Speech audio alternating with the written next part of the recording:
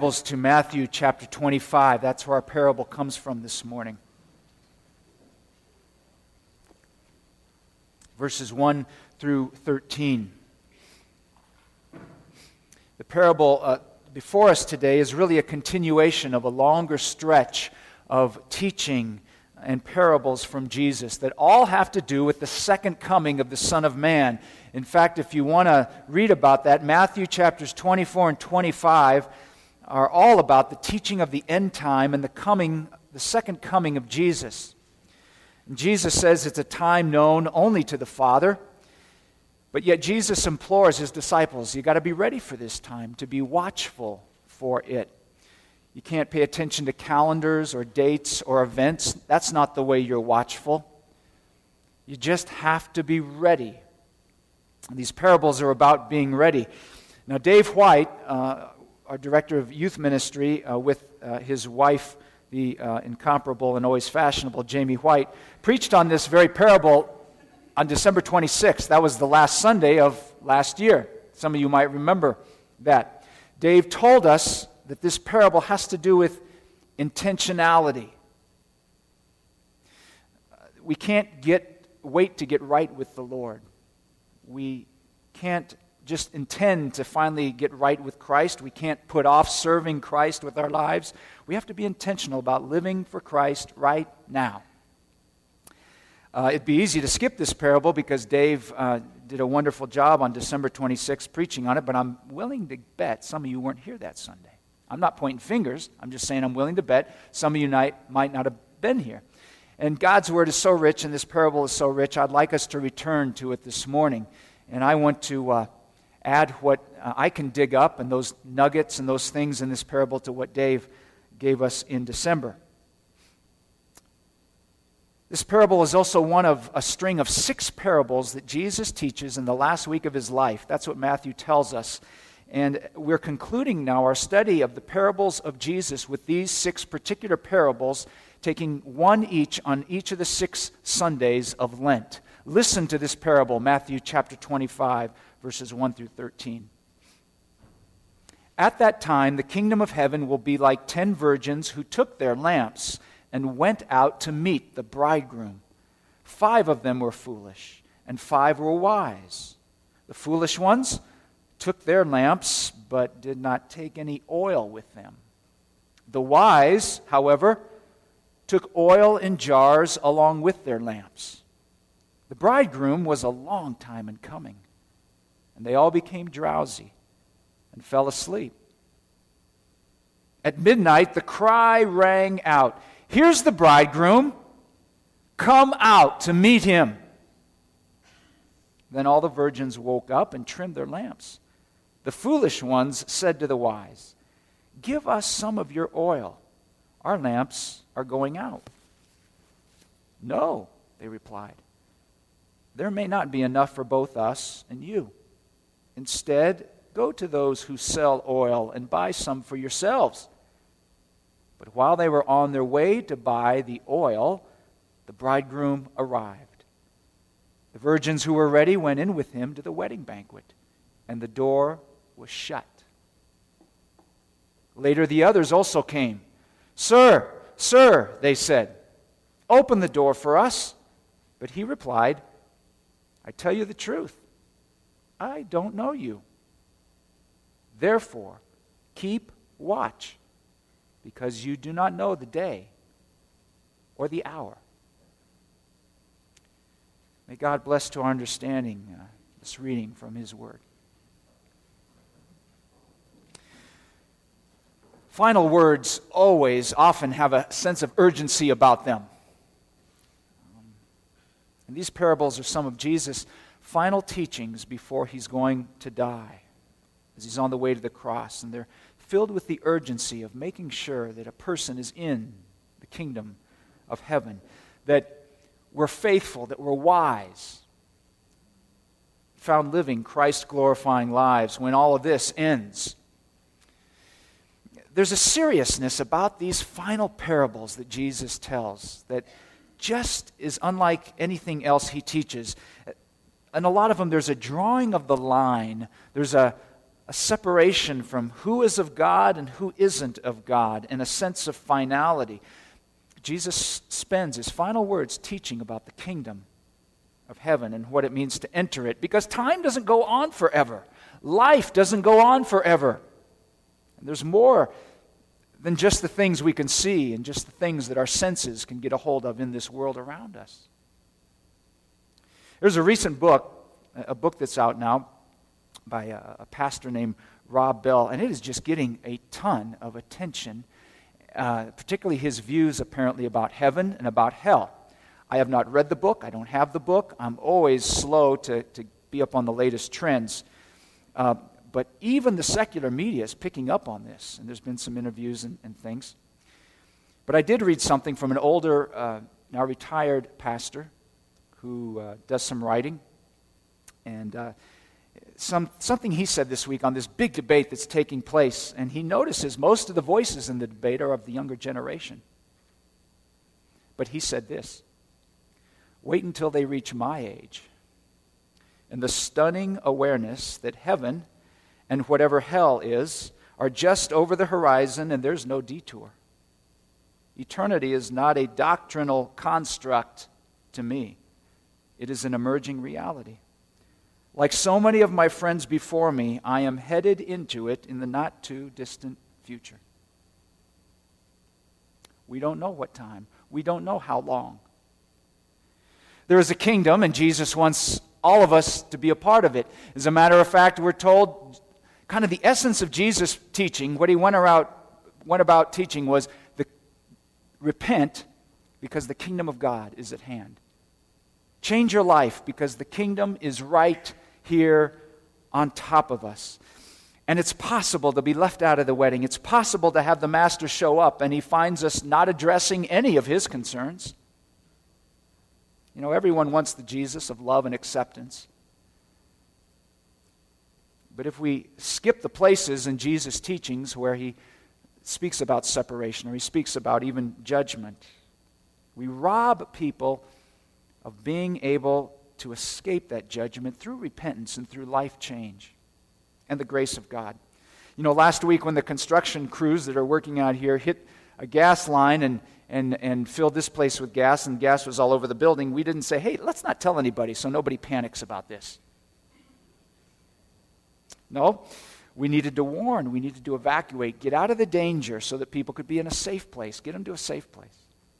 We would never think of going through all the medicines in a pharmacy and start ripping off the warning labels, would we?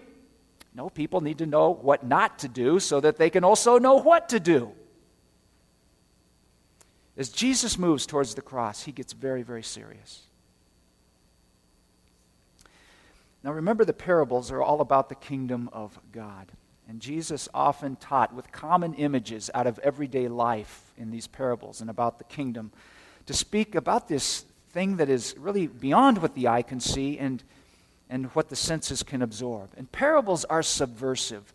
That's why we've titled this series of sermons Subversive. Because with parables, they kind of work underneath the surface of our minds and our hearts. You have to dig a little deeper to get to what Jesus is talking about. And what he's talking about is of ultimate importance. Now here Jesus says, at that time, the kingdom of heaven will be like. He speaks in the future tense.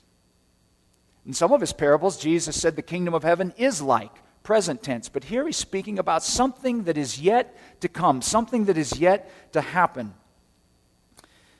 And this parable is in a string of 3 illustrations that are all about being ready for someone to unexpectedly show up. The first image that Jesus uses is of a thief coming in the middle of the night. That's certainly unexpected, isn't it? The second image that he uses is of a servant who's working at home, and all of a sudden the master, the boss, shows up. And then this third is this parable about a bridegroom who comes unexpectedly to begin the wedding. And before and after he gives these 3 images, Jesus says, therefore keep watch, because you do not know which day your Lord will come. You don't know the day. You don't know the hour. And all 3 are meant to be pictures of Jesus showing people who show up when they want to, and to be ready, the need to be ready for when that happens. In this parable, the kingdom of heaven will be like 10 virgins or 10 bridesmaids who took their lamps and went out to meet the bridegroom. The setting is a wedding. You know, Jesus uses pictures and settings from common, ordinary, everyday life in his parables. A field, a vineyard, a wedding banquet, a father and 2 sons. Just ordinary stuff. Now, weddings are joyous occasions. And they're by invitation. You don't just have a right to show up to a wedding. You have to be invited. And to be invited to a wedding is an honor. It's an act of grace. God, out of his goodness and out of his love, invites us to this joy, the wedding of the kingdom, and to be part of his kingdom, and a celebration that will far outdo anything that this life can possibly come close to. Now, weddings in Jesus' days were very different from ours today. When we do a wedding, we send out invitations for the exact day and the exact time and location. We celebrate for the better part of the day, maybe a few hours, and then we're done. In ancient Jewish weddings, it wasn't like that at all. There was a general sense of the day and of the time of the wedding ceremony, but not the exact day and time. Usually the bride and the groom had been engaged now for at least a year. During that year, and probably a little longer, the groom would go back to his father's house and build an addition to the house, prepare a place to bring back his bride to live there. After the year and a half or so, maybe even up to 2 years, when the groom had made everything ready and all things were ready, there was a sense, well, now the wedding could happen any time. And the bride would be surrounded by her bridesmaids, waiting for the bride and the bridegroom and his family and his entourage to come and get her. And part of the tradition was for the bride to be caught unaware. It was just a fun little thing. And it would often happen, when do you want to get someone unaware? Well, at midnight, of course, when people are sleeping. So the bridegroom's entourage would come in the middle of the night. When that happened, a shout would go up, "The bridegroom is here, get ready." And the bride and her party would have to get up and they would have to be ready. And then the bridegroom would take back his bride, along with all the people gathering with them, to the place of the wedding ceremony. And it actually began with, the Jewish wedding actually began with the consummation of the marriage. And then they would have this ceremony, and then there would be a lavish party. It would last about a week, up to a week. Think of partying for a week. The music, the food, the bills. And because this took place at night, you needed lamps to give light and to participate in this. Now, today we have flashlights and we have street lights. But in ancient Palestine, you carried oil lamps so you could see and so you could get to where you needed to go. And then you needed lamps also to light the house or the area wherever the wedding was going to be held. And the design of the lamp was such that there was kind of this bowl of oil, and the wick laid into that bowl and drew up the oil, and you would trim your lamp, you would trim the wick, you would light the wick, and that would give you your oil, or your light. You needed to have oil in the bowl to keep it working. Now, the difference between the wise bridesmaids and the foolish bridesmaids in this parable is having oil. That's the difference. The foolish bridesmaids don't take any oil with them. The wise bridesmaids, it says, took extra jars of extra oil with them. And a problem ensues when five of the bridesmaids realize they don't have any oil to provide them with light to get to the wedding and enter the celebration. They are unprepared. There is an oil crisis. It seems that oil is what is important in this parable. Would you agree? But what is the oil about? What is the oil about?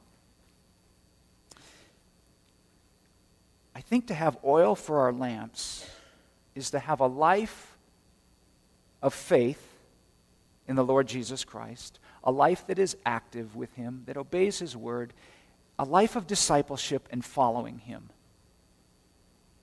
Now, it's one thing to be invited to a wedding and accept it, and many people have a conversion experience, or they pray a prayer, or they go through confirmation as a youth, or they're even baptized. But we need more than just a conversion and the initial thrill and emotion of believing in Christ. We need more than just an experience of Christ. We need to have a life with Him. We need to get a life with Christ. We need a life that burns like a lamp for Christ, and for a lamp to burn, it takes oil. It's not enough just to discover faith in Christ. You also have to go and get it. There's a claim to be made with our lives. Now, on another occasion, Jesus teaches two very quick, simple parables. And they went like this. The kingdom of heaven is like treasure hidden in a field.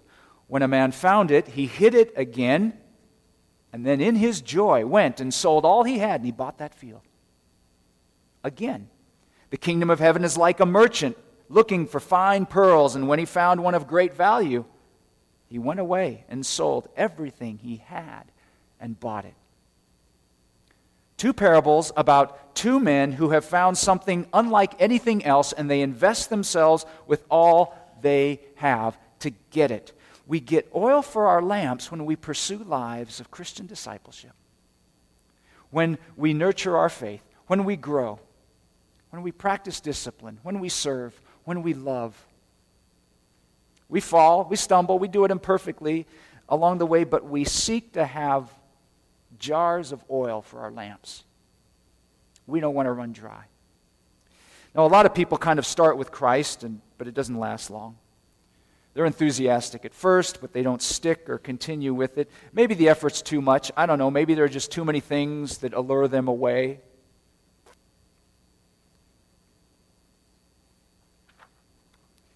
Maybe those 5 foolish bridesmaids even had a little oil, but it ran out. I want to have oil for the entire race of faith, for my whole life. I want to go until the Lord comes again, and that great wedding banquet between His bride, His church, and Him happens. Martin Luther said the oil in this parable is faith in the Lord Jesus Christ. Not surprising, Luther helped Christians reclaim the importance of being right with God solely through faith. Salvation is by grace through faith. One of the verses that Luther stood on to remind us of faith it's quoted twice in the Bible. It comes in Romans and it comes in Habakkuk. And it says that the righteous, or those who are right with God, will live by faith. The righteous shall live by faith. There are people who have faith that Jesus died and forgives them, and they acknowledge that a wedding is coming, but they don't invest themselves or have a life in Christ. It says, those who are right with God shall live by faith. Faith is something to be lived. It's a seed that is accepted, that takes root, and that grows. It is the wayward son who changes direction in his life and returns back to the Father. It is a Samaritan who shows mercy to a half-dead man. It is never giving up in prayer, like a woman who won't leave that judge alone until he hears her. It is like going into the vineyard and working for the Father. It is being a faithful servant, doing what the Master wants us to do in His household. We don't do it to be saved. We do it because we are saved and we know the goodness of the Lord Jesus Christ. It's not works righteousness, it's faith in the Lord Jesus that is alive and that is active. It is active. It is oil in our lamps. I suppose the picture that Jesus would use for our time would be batteries for our flashlight. Or if you need a little more rustic image, it would be kerosene for our Coleman lantern. In Luke's gospel, we hear Jesus say this, be dressed, be ready for service, keep your lamps burning, like people waiting for their master to return from a wedding banquet, so that when he comes and knocks, they can immediately open the door for him. Jesus also says, you know this well, let your light shine before others, that they may see your good deeds and praise your Father in heaven. Well, for a light to shine, and Jesus would be thinking of a lantern, you've got to have oil. The Christian life is not just the initial thrill of conversion or a series of thrills in worship services where there's great music, nor is it just times of wonderful pleasure. It is doing the will of the Father. And sometimes it is just the day-to-day faithfulness and love that God requires from us wherever we are and wherever He places us. Sometimes it's just regularly reading and studying the Word and praying even when things get dry. It is serving others. It is teaching the class. It's doing ministry in the church. It's doing the things the Lord asks us to do, often without fanfare and thrills. It isn't keeping a religious checklist. It is just giving and living a life that honors the Lord. Now, why couldn't those 5 with oil just have been gracious and generous and given some of their oil to those 5 foolish bridesmaids? Because faith can't be transferred. You've got to have your own oil. You can't borrow a relationship with Christ. You've got to have one yourself. You can't borrow the godly character of somebody else. You can't live on the spiritual capital of others. You can't depend on others for your own salvation. You've got to have your own. And there is a kingdom that has begun to come, and someday will come in all its fullness. And there is a wedding and a joy and a celebration to take place without end. Do you have your own oil? Do you have a relationship with Jesus? Do you have a faith? A faith that's lived out and active. A faith that has something to show for itself because it does the will of the Father. What's the application of the parable? Jesus ends it this way. Therefore, keep watch, because you don't know the day, you don't know the hour. So we keep watch for the coming of the Lord Jesus Christ. Psalm 90, verse 12, has a prayer. It goes like this. Teach us to number our days, that we may gain a wise heart. Or what better wisdom than to have a life that believes, that pursues, that walks with, that is active for Jesus. What better wisdom than to get oil for our lamps? Amen.